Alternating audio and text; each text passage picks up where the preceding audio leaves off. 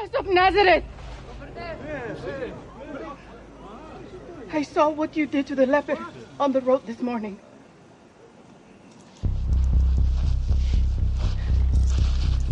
My friend has been paralyzed since childhood.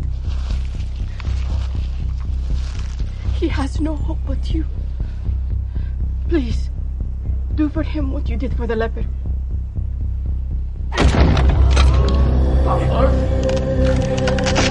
That's a rope! Put it back, man! If you are willing, Rabbi, I know you can do this.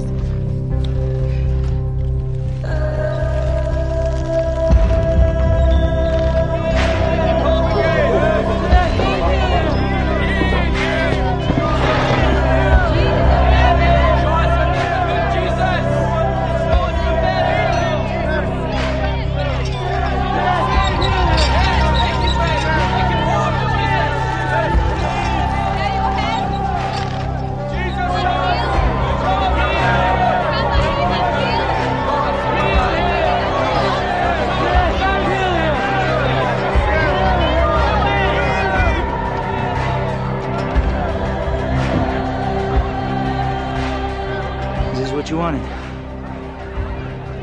Get out your tablet at least.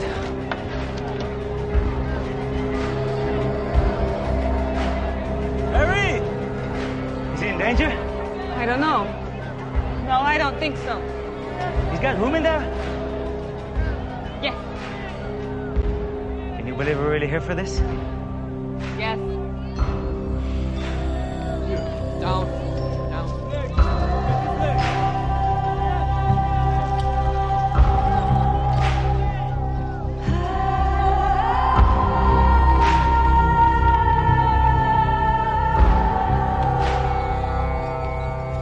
You? By whose authority do you teach? Answer me. If you are willing, Rabbi, you know you can. Hey, I'm talking to you. By whom do you teach? Certainly not the authority of any rabbi from Nazareth. Where did you study? Your faith is beautiful.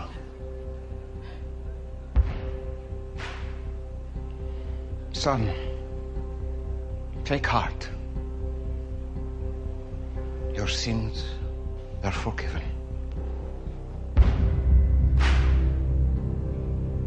Who is this who speaks blasphemies? Who can forgive sins but God alone? Right. But I ask you, which is easier to say? Your sins are forgiven, or rise up and walk? It's easy to say anything, no? But to show you, and so that you may know that the Son of Man has the authority on earth to forgive sins.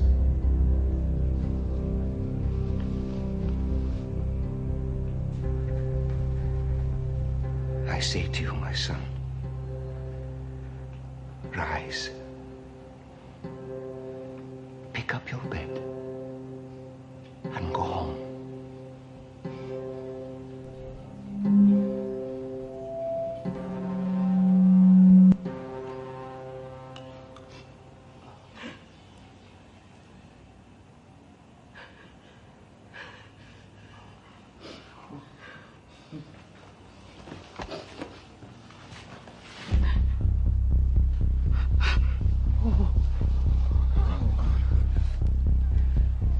Easy does it.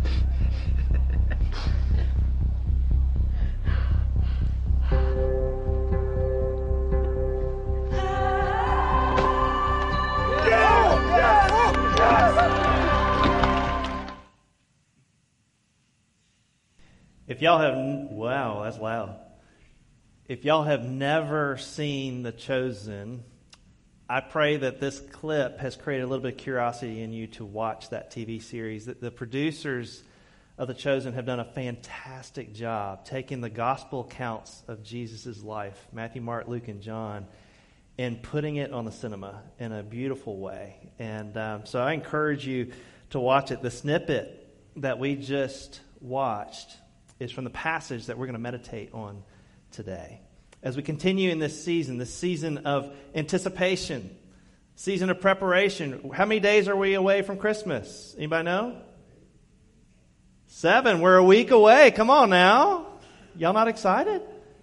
I mean, the waiting is almost over. Amen?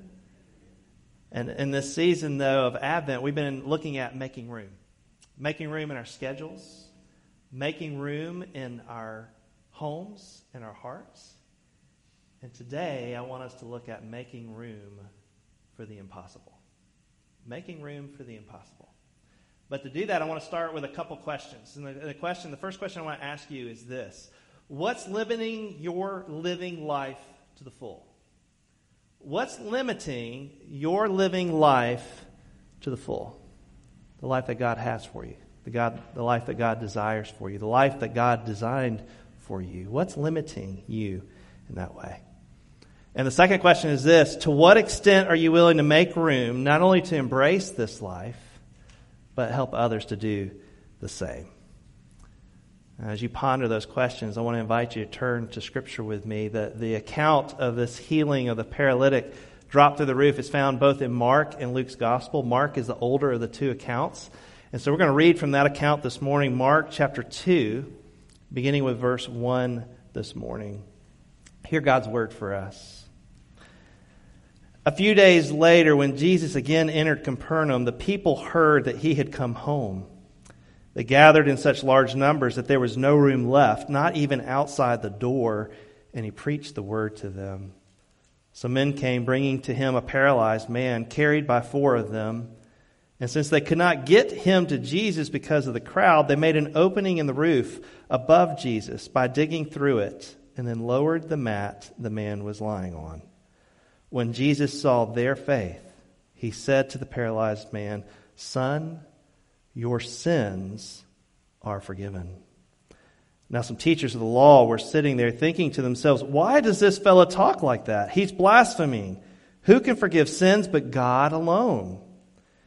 Immediately Jesus knew in his spirit that this was what they were thinking in their hearts, and he said to them, "Why are you thinking these things?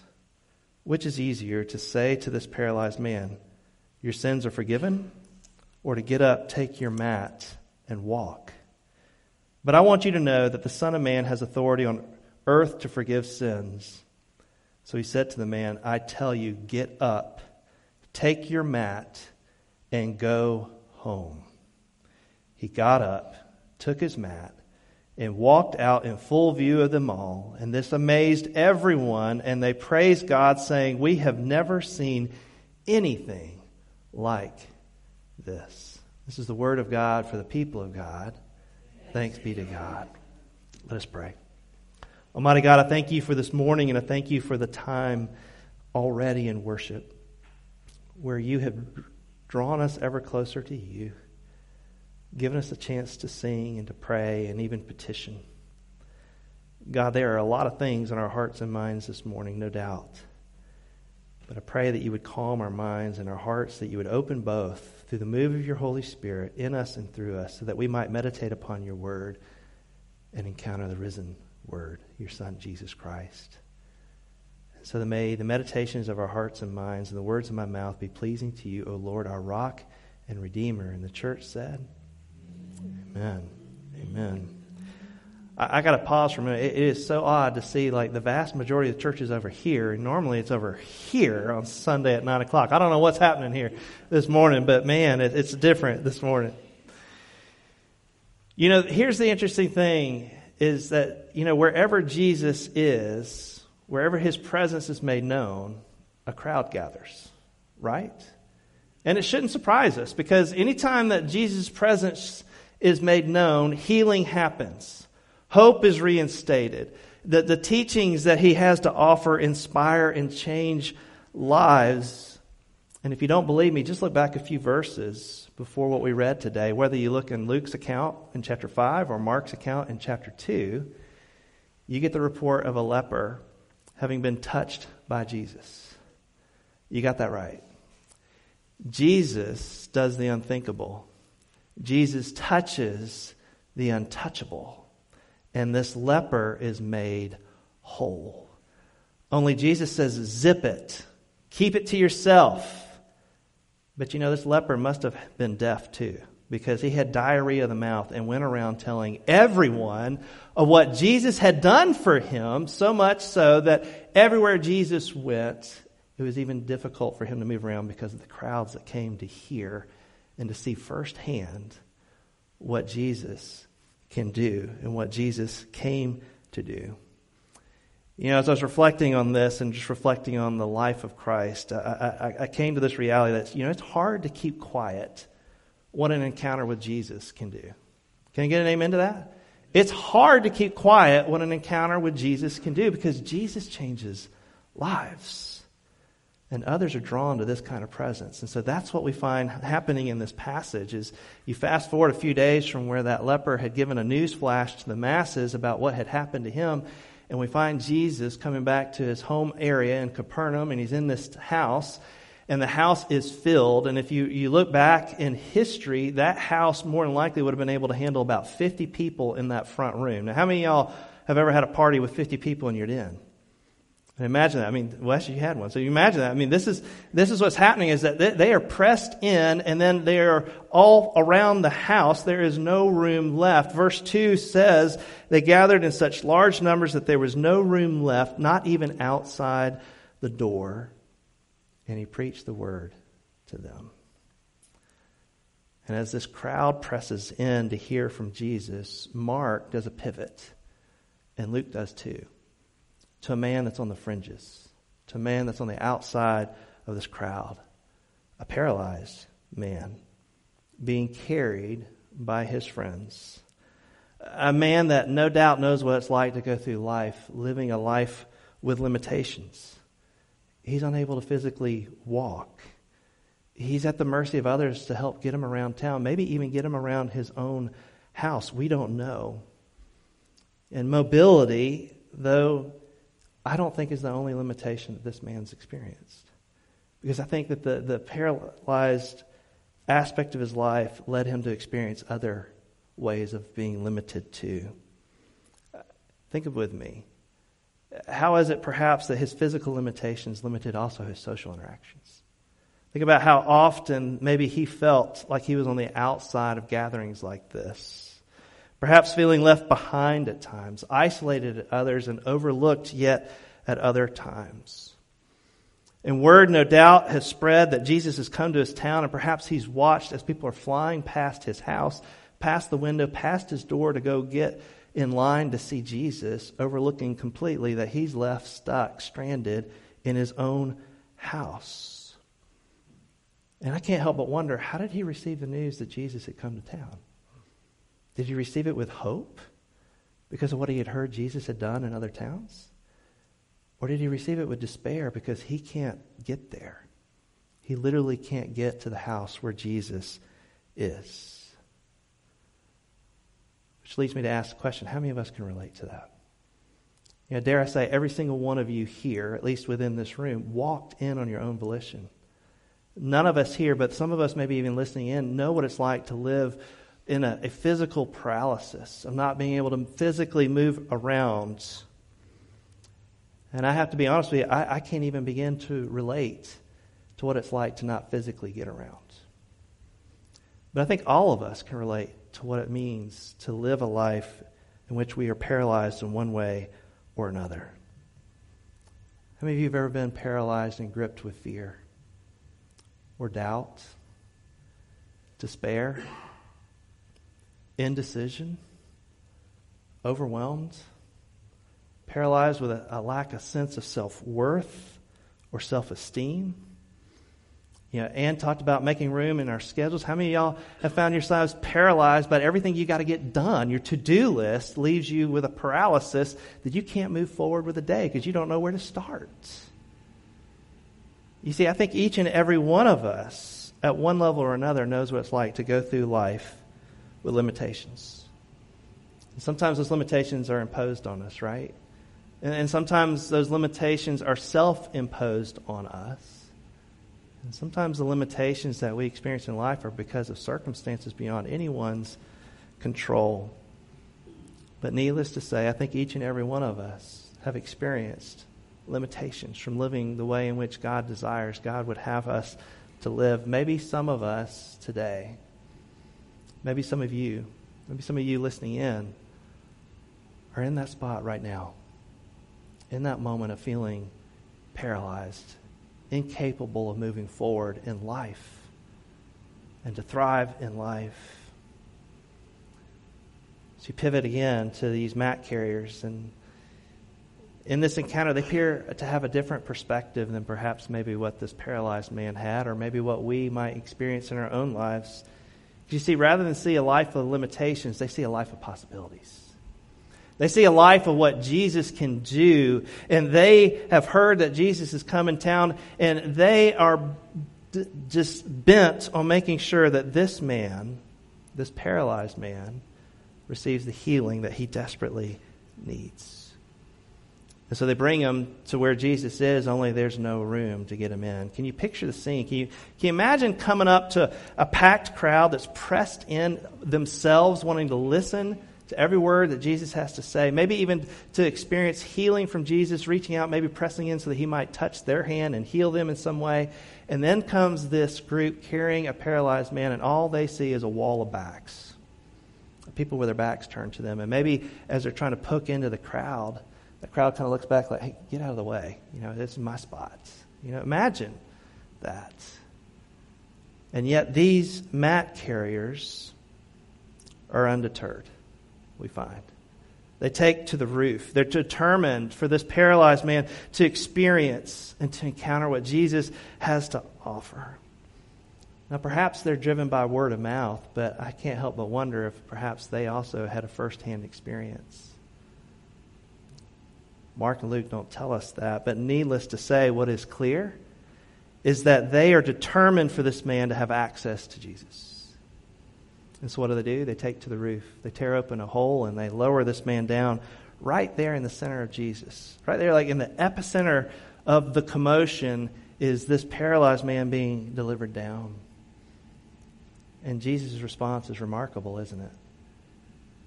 You notice that he looked to their faith, and he discovers, and he looks not to the paralytic's faith. We don't know.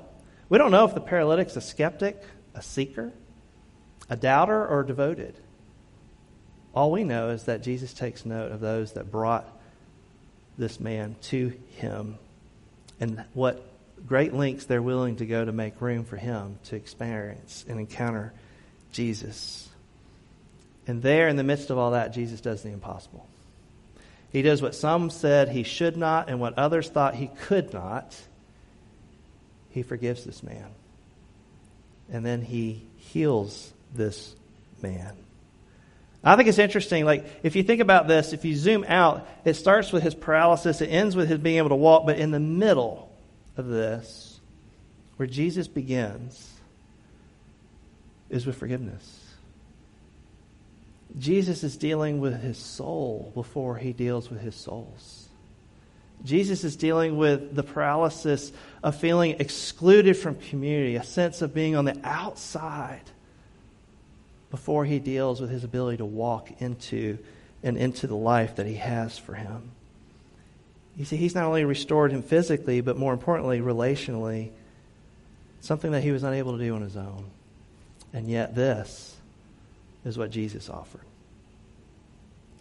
I so often, when I read this passage, I dwell on the mat carriers and compelled to think about my role as being a mat carrier. But as I reread this past week, the question that I posed to you is because I found myself reflecting on the way in which I am like that paralyzed man. And how you and I, all of us, are like this paralyzed man. Because you see, Jesus came to deal with paralysis in our lives. A paralysis that has impacted all of humankind. It's a paralysis that comes from sin in this world and in our lives and in our relationships. Because you see, the effects of sin is what paralyzes us, doesn't it? It's what paralyzes us with a sense of unforgiveness or brokenness.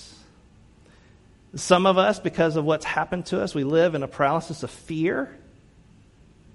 or maybe doubt. You know, some of what we've done has led us to be paralyzed because of the shame or the guilt of what we've done or what we've said or what we failed to say or what we failed to do. And much like that paralyzed man, sin is what has left us feeling isolated, incapable of moving forward, living a life less than God desires for you and for me and for all of humanity. And not just for here and now, but for all eternity. Y'all remember the account with the angel? You know, he appeared to Mary and kind of tripped Mary out that she's going to have a child as a teenager, right? And then that angel appeared to Joseph and tried to ensure him to stick with Mary and all of this. But in the midst of that, in Matthew's account, he says, you know, Jesus came. Why? What was his purpose? To save his people from their sins. That's what Christmas is all about. That's what the gift of Jesus Christ is all about. That despite our own inability to come to the presence and into the presence of God, God has come to us. Jesus has come for you and for me and for all of humanity to set us free, to not only extend a forgiveness to us for our sins, but to give us a freedom from what those sins have done in terms of inhibiting us from living the life that God designed for you and me, that God desires for you and me. You see, the beauty of Christmas is God drawing near to you and me when we could not draw near to God. God making right what has gone wrong between us when we could not on our own make it right between us, much less between anyone else in our lives. This is the beauty of Christmas. You see, Christ coming is God's way of making the impossible possible. Can I get an amen to that? Christ coming is God's way of making the impossible possible. And the truth of the matter is this gift is too good to keep to ourselves. Because it wasn't meant for just us. It was meant for all of humankind. And yet another gospel account, John 3:16. For God so loved what? The world. Not just you, but the world, that he sent his one and only Son into the world, that whoever believes in him shall not perish, but have everlasting life. Which leads me back to the question that I began with, and that is this: what's limiting you from living life to the full? What's limiting you from living the life that God wants for you, that God desires for you, that what Christ came to offer you? What's holding you back? Fill in the blank. Is it fear? Is it doubt? Is it a low sense of self-esteem? Because I got news for you. Jesus came for you. Jesus loves you. Someone needs to hear that today. Can I get an amen? Someone needs to hear that today. And perhaps today we need to hear Jesus speak to us like he spoke to that paralyzed man. First saying, your sins are forgiven. Forgiveness. But he doesn't stop there. Because he wants to whisper in your ear also, get up. Take your mat. And go home. He wants to give you freedom too. And so if there's someone here or maybe listening in that has not received the gift of salvation, the coming of Christ, don't miss out today. Don't miss out on saying yes to his yes. Can I get an amen to that? Don't miss out on that. And then for the rest of us that have already begun to say yes to his yes, I ask you, because I can tell you that even having said yes to him, I find myself at times paralyzed too. I allow the hurt to seep in. I allow unforgiveness to seep in. I allow the dysfunction in family to seep in. I mean, think about the holidays, as beautiful as it is. How many of y'all are having a blue Christmas? Jesus wants to speak to you too. To what extent are you willing to go in order to embrace the life that Christ has for you. And not just you, but for those around you. You see, I'm convinced that we're not called to settle to be a part of the crowd. And I have to admit that sometimes that's where we find ourselves, isn't it? We settle for being drawn to Christ, but losing sight that there are others that are in desperate need of what Christ has to offer them. So, church, as we continue in this Advent season, would you make room for the impossible?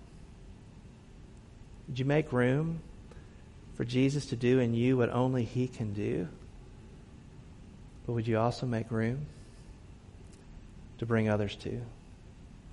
There are others that need to be brought to the feet of Jesus so they might experience their forgiveness and their freedom too.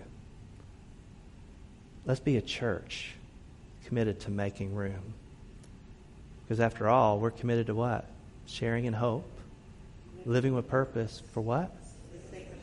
For the sake of others. Let us pray. Almighty God, I thank you for your word that is just as fresh today as when it unfolded in that first century and captured by Matthew, Mark, Luke, and John. God, I'm reminded that in Luke's account, unlike Mark's, one thing is a little different. Luke picks up one additional detail, that the power of the Lord was upon Jesus to heal that day. And I believe that that wasn't just a day, but that's also available to us today.